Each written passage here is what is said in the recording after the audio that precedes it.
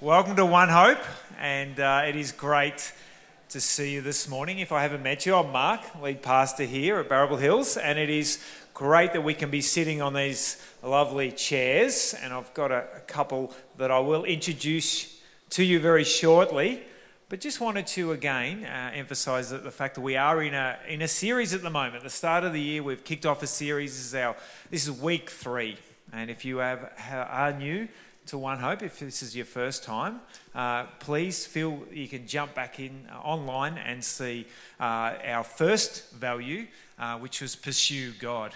A couple of weeks ago, I had a couple up here, and if you were here for that service, I know it was a great encouragement for many. I've had some amazing feedback from many of you that have chatted to me and indicated how impactful that was. And then last week we had our senior pastor Matt speak on that topic.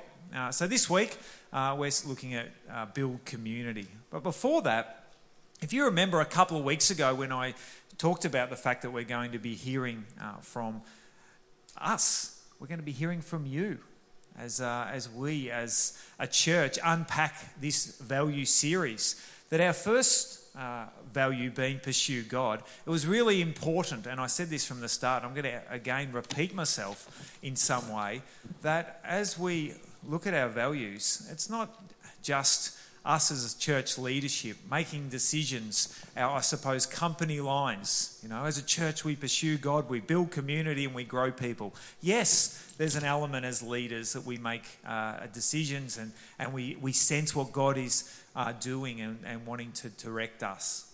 But also, and this is important, that we discover this together, that we are discovering what it looks like to pursue God.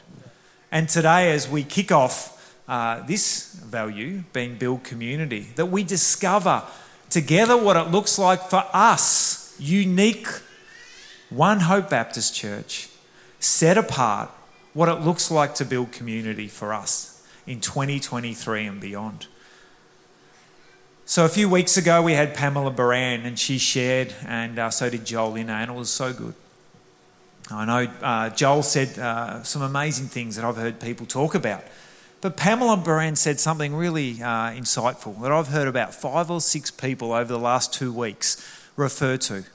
She used the word, I've got my antennas up, when she was talking about her life when she was in Brunei, and that flowed into her life here now in Geelong. And I love that I'm hearing people regularly use words from you guys, talking about what God is doing in her life and how she's got her antennas up. So today I'm really excited to be able to interview Nathan Spicer and Marilyn Dolling, and I'd love for you to put your hands together for these guys this morning. As we discover together what it looks like to build community. So one of the things that I love as well about this value, build community, and there's a book that I love, it's called The Trellis and the Vine. It's by Colin Marshall and Tony Payne. It's a little bit of a church manual that I often read different chapters. And it talks about as a church that the church is not around being spectators and consumers, that we are contributors and servants. And right here are a couple of people, and they're very humble, and you're going to pick that up very quickly, that these guys are contributors and servants, and I love that. That today these guys aren't, you'll hear that they will emphasise the fact that they're nothing special. But I have been able to spend a bit of time, I've known Nathan for a number of years, and I've recently got to know Marilyn, and these guys are contributors and servants. And again, we can take great encouragement from that. So I always love to kick off this little interview today, and I'm going to start with you, Nathan. Where did you grow up, mate? And tell us a little bit about your childhood. First of all, this is a classic, mate. I feel like I'm on an episode of Dr. Phil. It's like I've never done it like this before. And I actually have known this guy for a long time. I reckon this is a classic, you and I sitting up here right now, because I reckon about 20 years ago, I actually wasn't coming here. But I was going through a bit of an interesting time in life, and I actually brought Joel to church here for about 20 years ago. So for us boys to be sitting up here, 20 years ago, if you had have met us, there's no way in the world you'd think you and I would be sitting up here.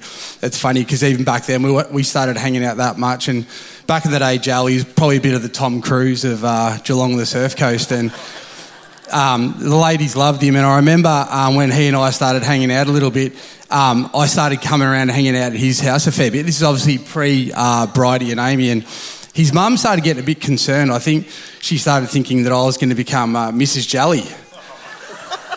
She even suggested that Mark take me on a weekend to Dalesford one time. I think that's when we thought we better go and meet some... But, yeah, mate, what was the question? I've totally hijacked this, haven't I? Well, we're talking about you, Nathan. I know naturally... Sorry, mate. Bit of fun. You like to defer. And yeah. I'm more the someone that loves asking the questions. And I'm asking Marilyn questions too, not you. Yeah, I'm asking Marilyn. I'll probably do a bit of that too, Mazzy. Sorry, mate. What was it again? Tell us about your childhood. Where did you grow up? Grew up around Geelong and that. My folks go to church here. My family do. I went to Christian College, moved to Melbourne for a little bit when I got a job and that up there. Married an incredible girl, Bridie, who might be sitting around here, sometimes gets up here and preaches and speaks. But I had a great childhood. Like I said, I've got two of the most incredible role models as parents, and I've been really blessed, mate. 3 little kids, and now I live in Torquay. You do. You got 3 beautiful kids and an awesome wife. And I've loved being able to be in church with you over the last 8 months since we've been back. Actually, about 10 months I think we've been back now. Marilyn, what about you? Where did you grow up and what was your childhood like? I actually was born in Geelong during the Second World War. And when I was born, we stayed with a family of great-grandparents, grandparents, my mum, my auntie and myself, living in a 3-bedroom house right down on near the station. And soldiers used to come and camp in the backyard when they were either going to camp or coming home. So our house was always full of other people, food being spread around with the little we had. And then when Dad came home, we moved up into West Geelong. And in 1959, when we were there, one of our neighbours, Mum and Dad were part of the Methodist Church. Dad's Bible lived in the bottom of his cupboard, and the only time I ever heard them pray was when they said grace. But Dad was very socially involved, volunteering everywhere, running people around, and our home was always open to others. But in 1959, one of our neighbours, who was a retired missionary, hired a bus and took a whole lot of the neighbours to the Billy Graham crusade. And that really upset the street because a lot of us gave our hearts to the Lord. And she started then discipling us, running a Bible study. So I spent my evenings up at Manno Baps, much to Mum's disgust, because the Baptists were the sheep stealers as far as she was concerned. So then I went to Teachers College and I got a position in Melbourne. And when I met my husband, the first thing Mum said to me, "He's not a Baptist, is he?" And I had to say, yes. So I moved to Melbourne, and we lived went to Dandenong Baps first, and then we built out at Roval when it was country. And the Roval Baptist Church actually started in our home because there were 3 couples and we all had a vision for the area. So that was there, and then when the kids were older, we moved into Ormond and replanted the Glen Ira Church because that was empty. And then moved back. We bought a property down at Anarchy about over 30 years ago when Mum and Dad were getting old, and we started at Cloverdale. I knew Amy as a little girl, and there's so many Cloverdale people here, but we've sort of been active there ever since, up until last year when I moved out here. And where do you live as well now? Oh, I moved to Abervale. When my husband died at the beginning of 2020, I had to sell up, and so I had a lot of friends at Abervale, people that I'd known, gone to school with, gone to college with, plus others I'd met over the years, and I moved out there. So tell us a bit about your family. I have, my husband Roger, we were married for 53 years. We have 4 daughters, and we have 11 grandchildren and 2 great-grandchildren. Wow. And we might talk about your family a bit later because there's some great things and some challenging things that you've learned in your time as a parent and now a grandparent as well, and great-grandma as well, which is amazing. So Nathan, I'd love just for you to talk a little bit about that period in your early 20s. I know you did mention you did bring me along to church, which was incredibly amazing for me, and I'm really appreciative of that. But yeah, just talk about that little period. You said that you weren't obviously coming to church. Talk back about then, that. Joe and I were talking about it the other day. I haven't gone the Michael Klim look on purpose. When I was in my early 20s, I started losing all my hair. My hair fell out, which was pretty brutal. I went through a pretty dark time in my life where I just lost a bit of identity and didn't know where I was, and it was a really interesting time, mate. So it was surrounded by some great friends and great family, and probably the faith the size of a mustard seed, which got me through. So that period of time, I don't know, it's a tough time to talk about, that sense of... It's funny because I'm so good with it now, but when you reflect on things, it can make you a little bit, emotional, but yeah. So that period of your life, it was tough. So you talk about how some key people helped you in that time. Yeah, probably family was probably the biggest one. Like I said, I've got incredible parents and family and a couple of ghost mates. When you go through something like that, probably in your early 20s, when you get a pimple or something like that, what a big deal that is, let alone, when you're brushing out all your hair. Fortunate, mate, that I had some incredible parents who were very supportive and family and stuff like that. And like I said, mate, I had a faith growing up, and I actually reflected on the other day just the significance of those early days of going to church and your parents bringing you along to kids' church and all that kind of stuff, because that probably got me through it. I think family and friends can be very encouraging and supportive, but without faith, there's no hope. So that hope you have. And I know it's something, and I'm going to actually get you to not talk about yourself because I know you don't love that. Yeah. But you've got a lot of relationships with people, and you've got a real people person. Yeah. So how has your experience from your 20s helped you now in how you relate and chat to others? Yeah, I love people. People are my favourite things. Seriously, if you meet me a lot of the time, I'll probably want to give you a hug or have a chat. Like I said, I'm more someone that loves asking the questions and getting to know people. It definitely, you go through tough times, it makes you more sensitive to other people's needs. I think, maybe you become, I don't know, it's a sliding door moment, isn't it? You become less self-absorbed. I love people feeling good about themselves. I love people feeling loved and encouraged, and I'm passionate about community. I'm involved in lots of different communities, whether it be the church community, my work community. Joel came along the other night to a big group of lads I just get together in Torquay, about 30, 40 guys, and we all and it's not church guys or anything like that, just an awesome bunch of guys that I've just pulled together that I just love. And then there's our men's connect group, which, mate, I don't know why everyone's not involved in some kind of a connect group, because that's just hang out with a bunch of lads here who I just love and you pray with and just talk about what's going on in life, and it's gold. So when you do talk to people, Nathan, what do you, because we chatted about this, when you have a chat with someone, and I found this quite profound, what he said to me, is you might we were down in Torquay and it was like you were the mayor, pretty much every second person you either know or you are saying hello to, so which was wonderful. But when you talk to people, mate, what do you shared a bit about what you expect? I think I remember what you spoke about. I think outside of my job that I have that I go to in Melbourne, I'm pretty passionate. I love investing in things, and I love investing in property and stuff like that, and there's always a return that I expect out of that. But I was saying to Joel, people are probably the only things I invest into where I don't expect any return in. It's just literally I just love them and love them feeling good. But is that what you were talking about? Yeah. So why do you do that? Far out, mate. I know you asked me this the other day, and I don't know. Seriously, I genuinely love people. There's no motive. Even when I get all the lads together in Torquay, mate, there might be one or two other blokes there that would class themselves as Christians or go to church, and I'm not sitting there trying to this agenda, they're welcoming into an Amway meeting, and all of a sudden I'm going to start, put on a Bible video or something like that, or start praying for blokes or whatever. I genuinely just love people, love caring for them, and I love people knowing that I do love and care for them.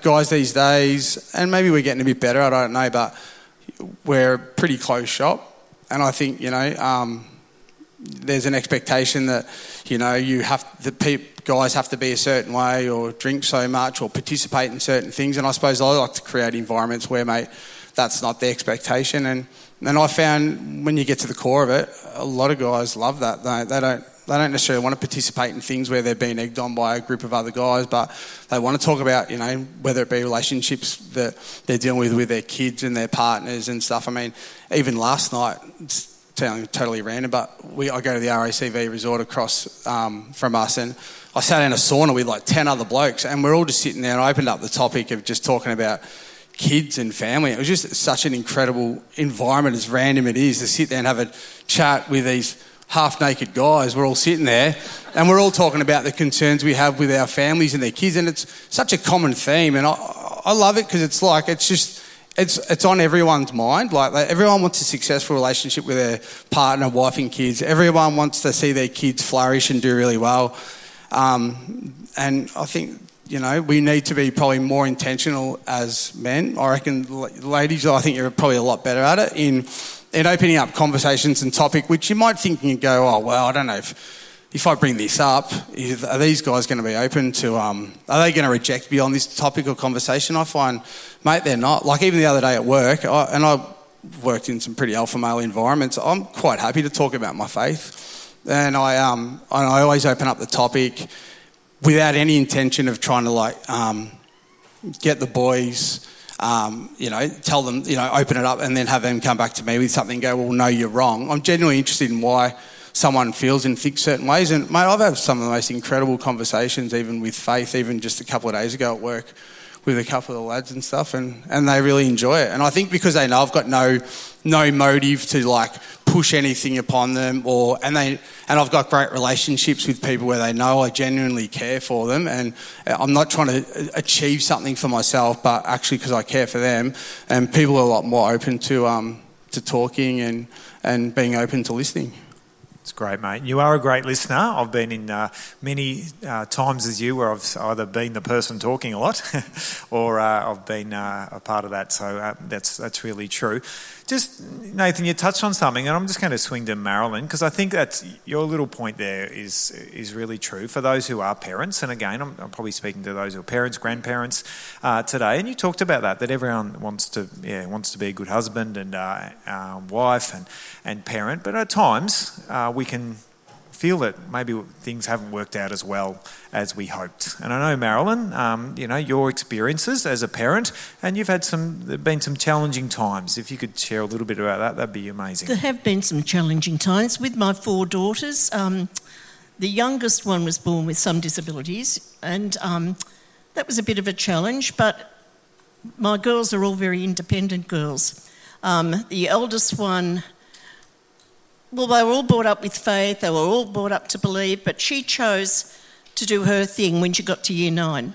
She actually ran away and came home pregnant. And that was a real battle to love her through that, support her through that. That deeply affected the other children. The second daughter really struggled with that. At the time, she was just almost a baby in her faith, and she just chucked it all in when that happened. They still kept going to a Christian school, and they struggled through that. Our third daughter just ran with the Lord. She just had such a love for the Lord. And I used to say to her, Chris, what's so different about you? She said, Mum, you all brought us up the same, but I've chosen the way I want to go. And she is now in ministry at Crossways up in Melbourne, and it just thrills my heart to see her and her children just so in love with the Lord and so doing what my heart was. My youngest daughter actually ended up with drugs. She ended up in jail, and she ended up, when she came out of jail, she broke her parole, and I actually went to live with her for 7 weeks, staying in a car under the bridge, going through welfare, getting her established again. And then on Easter Sunday that year, I'd been trying to get her to go to church up there, but I'd caught up with the River Church up there, and they were having an outdoor event that day, and she actually gave her heart to the Lord that day. but she's gone away again at the moment. We're still open. She's still, that knowledge is still there, that hunger's still there, but, yeah. Pardon? The seed is there, yes, and it just needs more watering. You know, she's the one that I think she shows more love than any of them. I love them, yeah. Good on you, Marilyn. And that as we caught up, you had also a challenging time back in the early 2000s, I think it was, and you had some health challenges yourself. Just talk through that and what happened post you coming through. Well, if I just go up to the beginning of that, I was a teacher. I loved my job. I was just blooming in my career.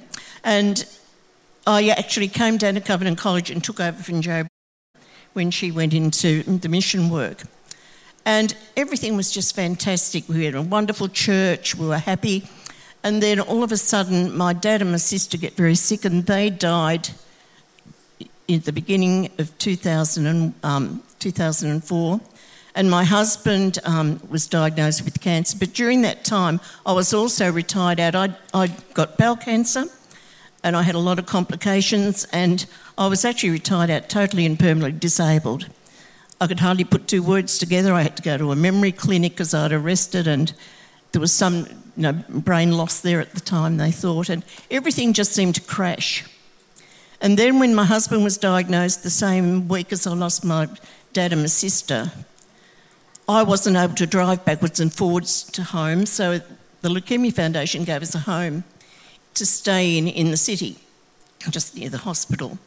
But I just had, all I could do was sit by his bed and look around and see so many other patients, see so many other families and carers that had no hope, that didn't know what they were doing, how they were going to get through. And I found I was almost constantly with people because I'm like Jason, I love community. I love getting to know people and helping them.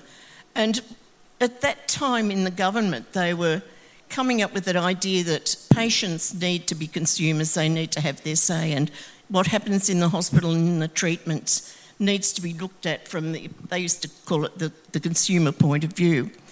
And during my teacher years, I'd actually done a postgrad in policy and curriculum development. And little did I know that thing I thought I just did for an extra thing to do, that God was going to use it so much. And I was asked by the hospital would I be willing to be their first consumer advisor, their advocate for patients. And I also got involved with starting up some cancer groups, getting people to support, and that's just grown on and on and on to not only locally, but local government, state government, also nationally now. Amazing. And you did refer to a story. I think there was a vote or Oh, yes. With cancer policy in particular, I spent a lot of time with that and survivorship. They were developing policies. They called them the cancer plans, the optimal care plans for cancer patients. And these were for the doctors, the clinicians and the hospitals to follow. And there was one thing amongst those that I found that was lacking, that was spiritual care. And they talked about it in our discussions. We'd meet up at the health department with the health ministers and doctors and professors and the university people. And I kept saying that this is a vital part of people's care. They get their physical care, they get their social care, they get their medical care, but their spiritual care and their spiritual needs aren't looked after. So we finally got them to agree to put it in the paperwork. And on the last day before the last draft was to go to the government, we had a big meeting up at the health department, and I was there and there was a whole crowd of us. And I was asked to speak to my views on that morning. And I said to them, it's there, but it should be a subject. It should be one of the, not just a dot point, but it should be a heading for needs.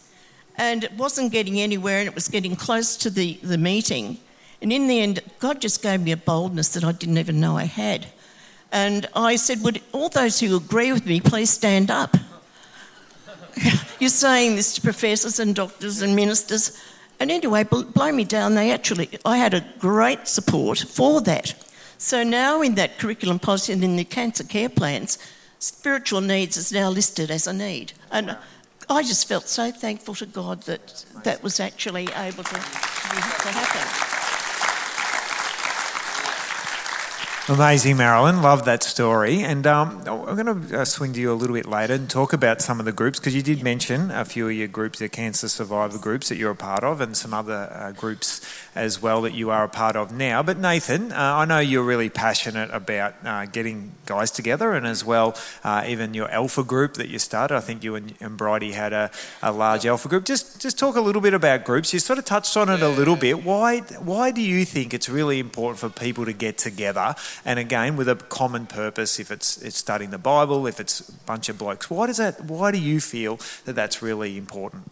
We've run a fair few different groups. Like you were touching on them, we've done run a few Alpha courses.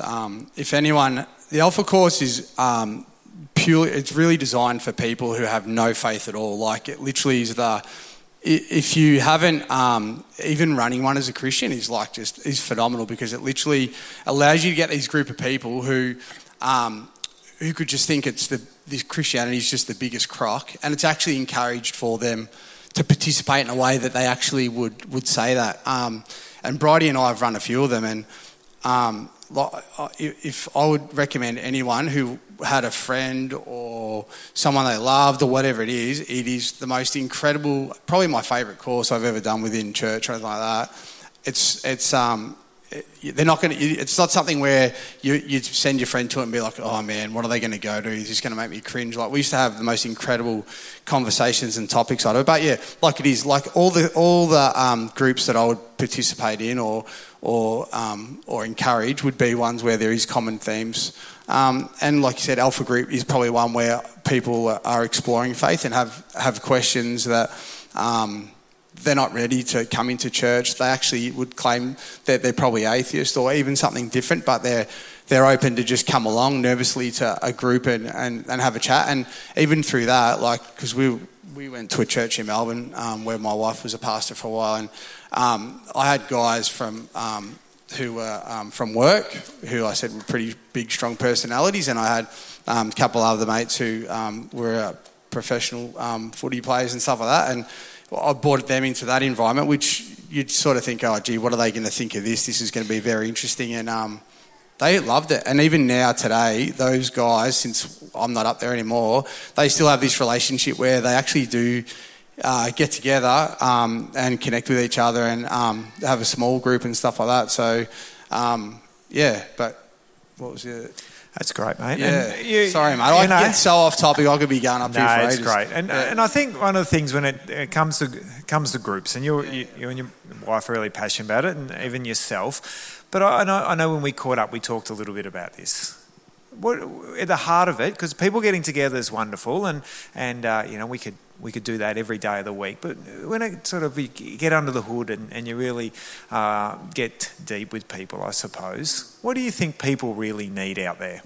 Oh, look, if I was being 100% honest, I'd say in here, like, I definitely think a relationship with Christ is like paramount. Like, to have that foundation in your life is just like, so significant. Like, I know with, say, like my men's groups and stuff like that, the difference between, say, participating in like a group with a bunch of guys from church or whatever, and being able to sit there and pray for things that are outside, our control, has just incredible power to it compared to just sitting in a group and sometimes just talking about problems that we can't necessarily resolve. But I think, people froth on that community. Like, they just really like... I think, and even more so today, people are so busy. So, like for argument's sake, the one I organised with all the guys in Torquay, like I started off with just a small group of us, and then I was cooking for everyone, and then it got that big where I get a chef to come in and cook for everyone. We sit around a fire outside, and just watching the relationships develop in that, where you talk about the common theme where people want community. They want to be able to talk about things that are going on in their lives.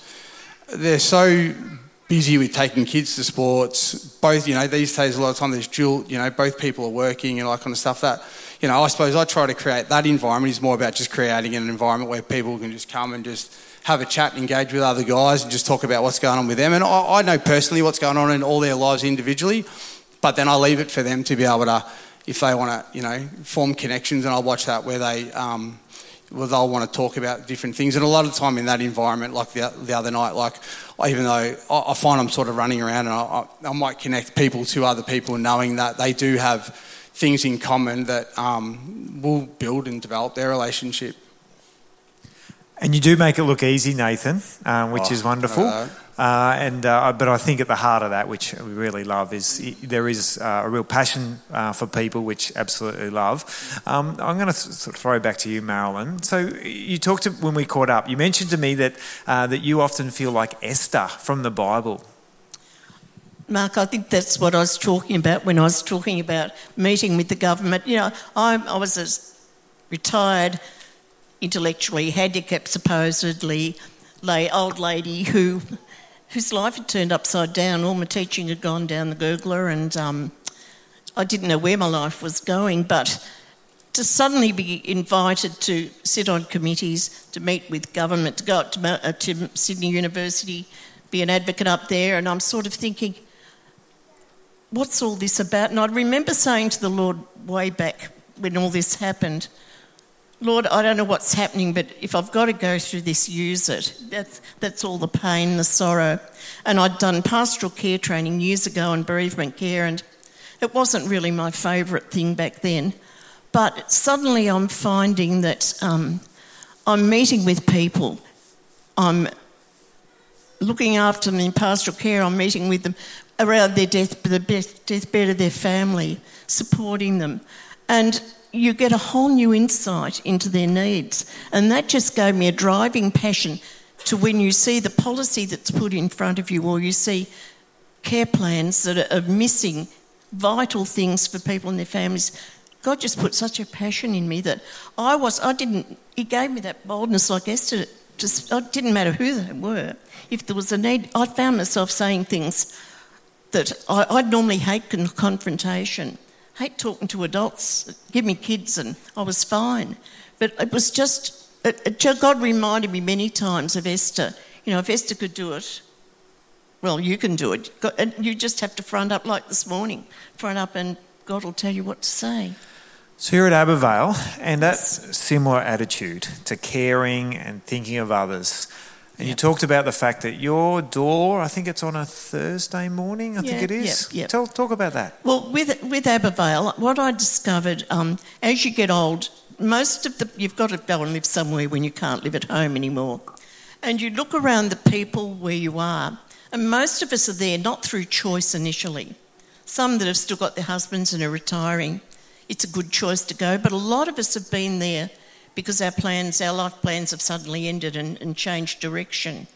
Some of them are there without... my family are way away and I don't see them that often. Some of them don't have anyone to visit. Some of them don't have anyone around. And I looked around, and a lot of them... Eleanor laughs because she said there's only about 3 people that I don't know.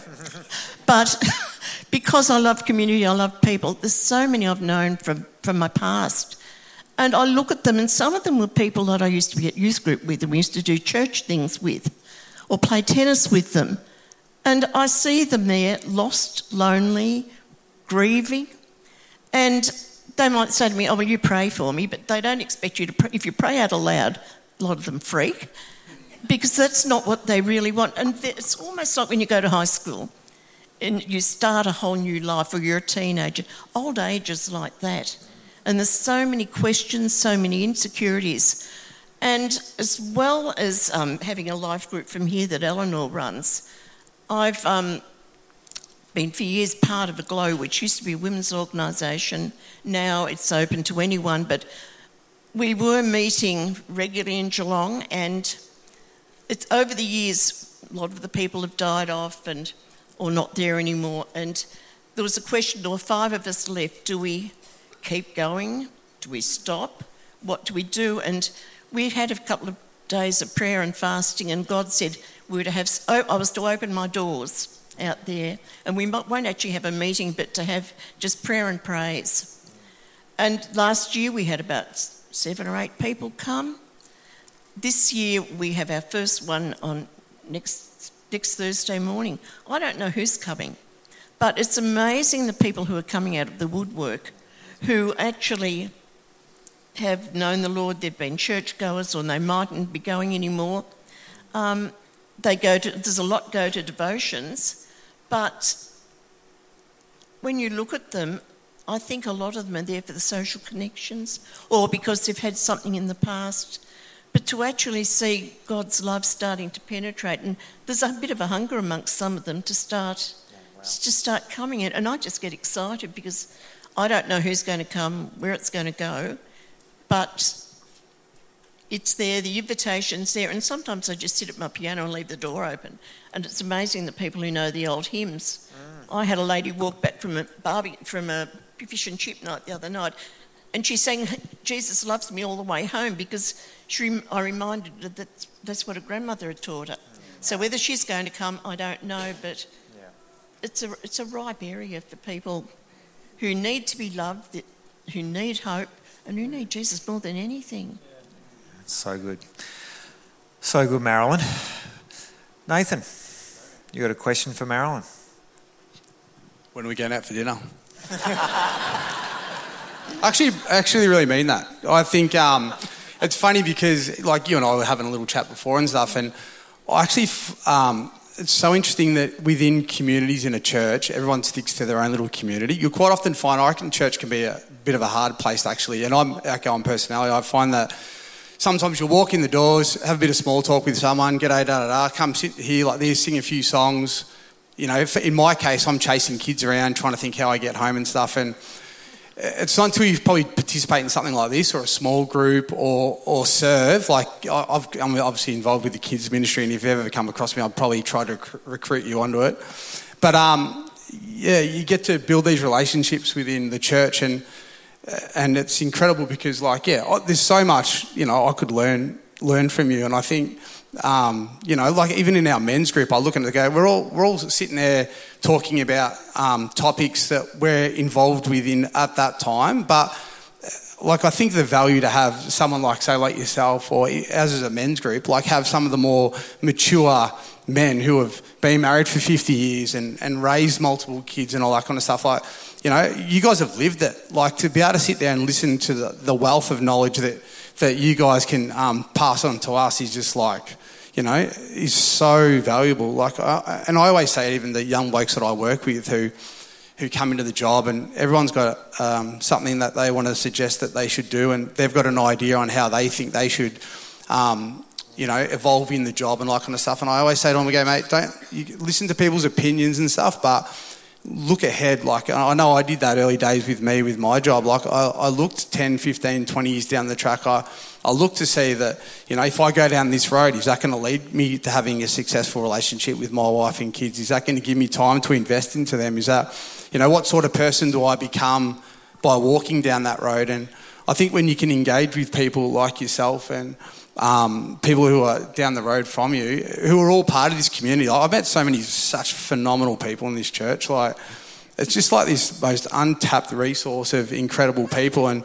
to be part of this community, it's not just coming in and, I think you were touching on it before, and just sitting here and then walking out the door and not connecting with people. It's participating in it and being consistent in it, and whether it be coming in here and into your small groups and that kind of stuff, because that's when the community really, you really do build strong relationships with people, and you find out, mate, that everyone's navigating life, and we've all got different problems and things we're dealing with. I'm sure if you had met Marilyn briefly out the back there and had a quick chinwag with her, you would never have probably found out that, she's dealt with the things that she has and with her daughter and stuff like that. And it's phenomenal that you've been so vulnerable in sharing that kind of stuff with us. But you generally don't get that until you're prepared to probably step out and connect with people on another level. Yeah. Can I just add something to that? Something you said, it's not only old people that I love. I used to feel bad that I had 4 daughters, and I felt as if I'd failed with them as far as their Christian lives. But God's given me other daughters, lots of foster daughters. In fact, there's could even be one here this morning, young Beck, her mum joined my life group, and Beck came along, and we just grew to love each other. And being able to nurture her, I've got another Aussie mum to lovely girl over in Canada, people you meet, and others from part of my life journey, these beautiful young people who haven't got a mum or haven't got a nana. And God's given me that almost as a gift that seems to make up for some of the other pain that I've had. And it's just, I see Beck being welcomed. She's come along for a couple of weeks and she's just excited. She's wonderful. And I love the way that I've got somewhere where I can bring her to be loved and start her own life. Love that. There's a picture that I'm just going to throw up on the screens. And it's out of an image from Luke 5. And if you're familiar with the story in Luke's Gospel, as the story of the crippled man, and he's on a mat, and they're wanting, his friends are wanting him to be healed and wanting him to come to Jesus. The problem is the room where Jesus is packed. There's a big crowd and they can't get in. And if you know the story well, these friends of the crippled man, they are persistent, they persevere, they're creative, and they climb the roof. They pull the tiles out and they lower the crippled man at Jesus' feet. It's an incredible story, and what I love about this story, when Jesus responds and he heals the man, he actually says these words. He said, because of your faith, the friends, you are healed. It's just an amazing picture of community. Because of the faith of his friends, he was healed. And I know, and I sit here as a friend of this man's, that he brought me along to this church over 20 years ago, and I'm so thankful that he brought me to the feet of Jesus, and my life was radically changed, significantly changed. I love the fact that Marilyn is talking about her life and the fact that she continues, even in her age, could easily be kicking back thinking, oh, you know, I've had my time. But no, not at all. She's still connecting, chatting, encouraging others that are younger than her and older than her in their faith. And it's a great picture for us today, and a great reminder for us is, who are we bringing to Jesus' feet? And some of us, we straight away think, oh, does that mean we just got to bring people to church on Sundays? Well, yes, it can be, but not all. It can be through different stuff that's happening through the week. Inviting people into your home, opening your house up. What does that look like for you? And I ask you that question today. What does bringing people to Jesus' feet look like to you? It might even be attending a prayer meeting or starting a prayer meeting and praying and interceding and lifting those in your community, those in your school, in your neighbourhood, in your workplace. What does that look like for you? Bringing people to Jesus' feet. Building community isn't about building a crowd around you. These two are great people, but they're disciple makers. And for us today, as we finish up, and we're going to finish in prayer, it's a real paradox, you know, this whole build community, because often we think, oh, you know, we've got to build, like I said, a crowd, people around you. But what I see in these guys' lives, and again, what's such an encouragement, what I've again been reminded and even learnt as I've sat here this morning, and I hope you have as well, that our lives, when we actually are selfless, when we humble ourselves, when we're willing to listen, engage with others, not think of ourselves. And again, that's a great reminder for all of us, what it looks like to build community, that we build our lives upon what Jesus says about our lives, that we lay down our lives to him. And all of us need that reminder. I know I daily do, to take up our cross and follow him. So as invite our music team up, as we do that, I'd love for you to put your hands together for Nathan and Marilyn this morning. Thanks, guys.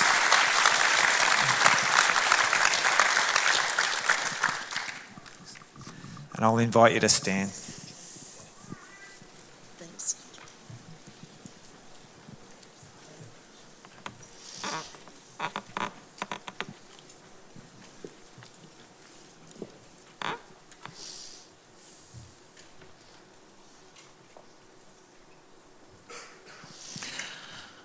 I'll just refer again to that piece of scripture I referred to. Jesus says, he says, if anyone wants to come after me, he must deny himself and take up his cross daily and follow me. For whoever wants to save his life will lose it. Whoever loses his life for my sake will save it.